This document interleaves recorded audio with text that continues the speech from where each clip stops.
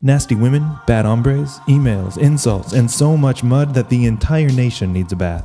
Where do we find hope in the midst of so much despair? What do we do when moving to Canada feels less like a punchline and more like a viable option? We echo the prophets and find hope in our lament. How long? Well, the election is today. But we all know that tomorrow will not be the last sniffle in what seems to be an eternal, endless, and ever-interrupting debate. How long? As long as it takes. We find hope when we pray with our feet, marching for justice and standing against oppression, building bridges rather than walls, bailing out we the people rather than them the banks. So march to your polling place, stand in your voting booth, and cast your vote not in despair, but filled with hope.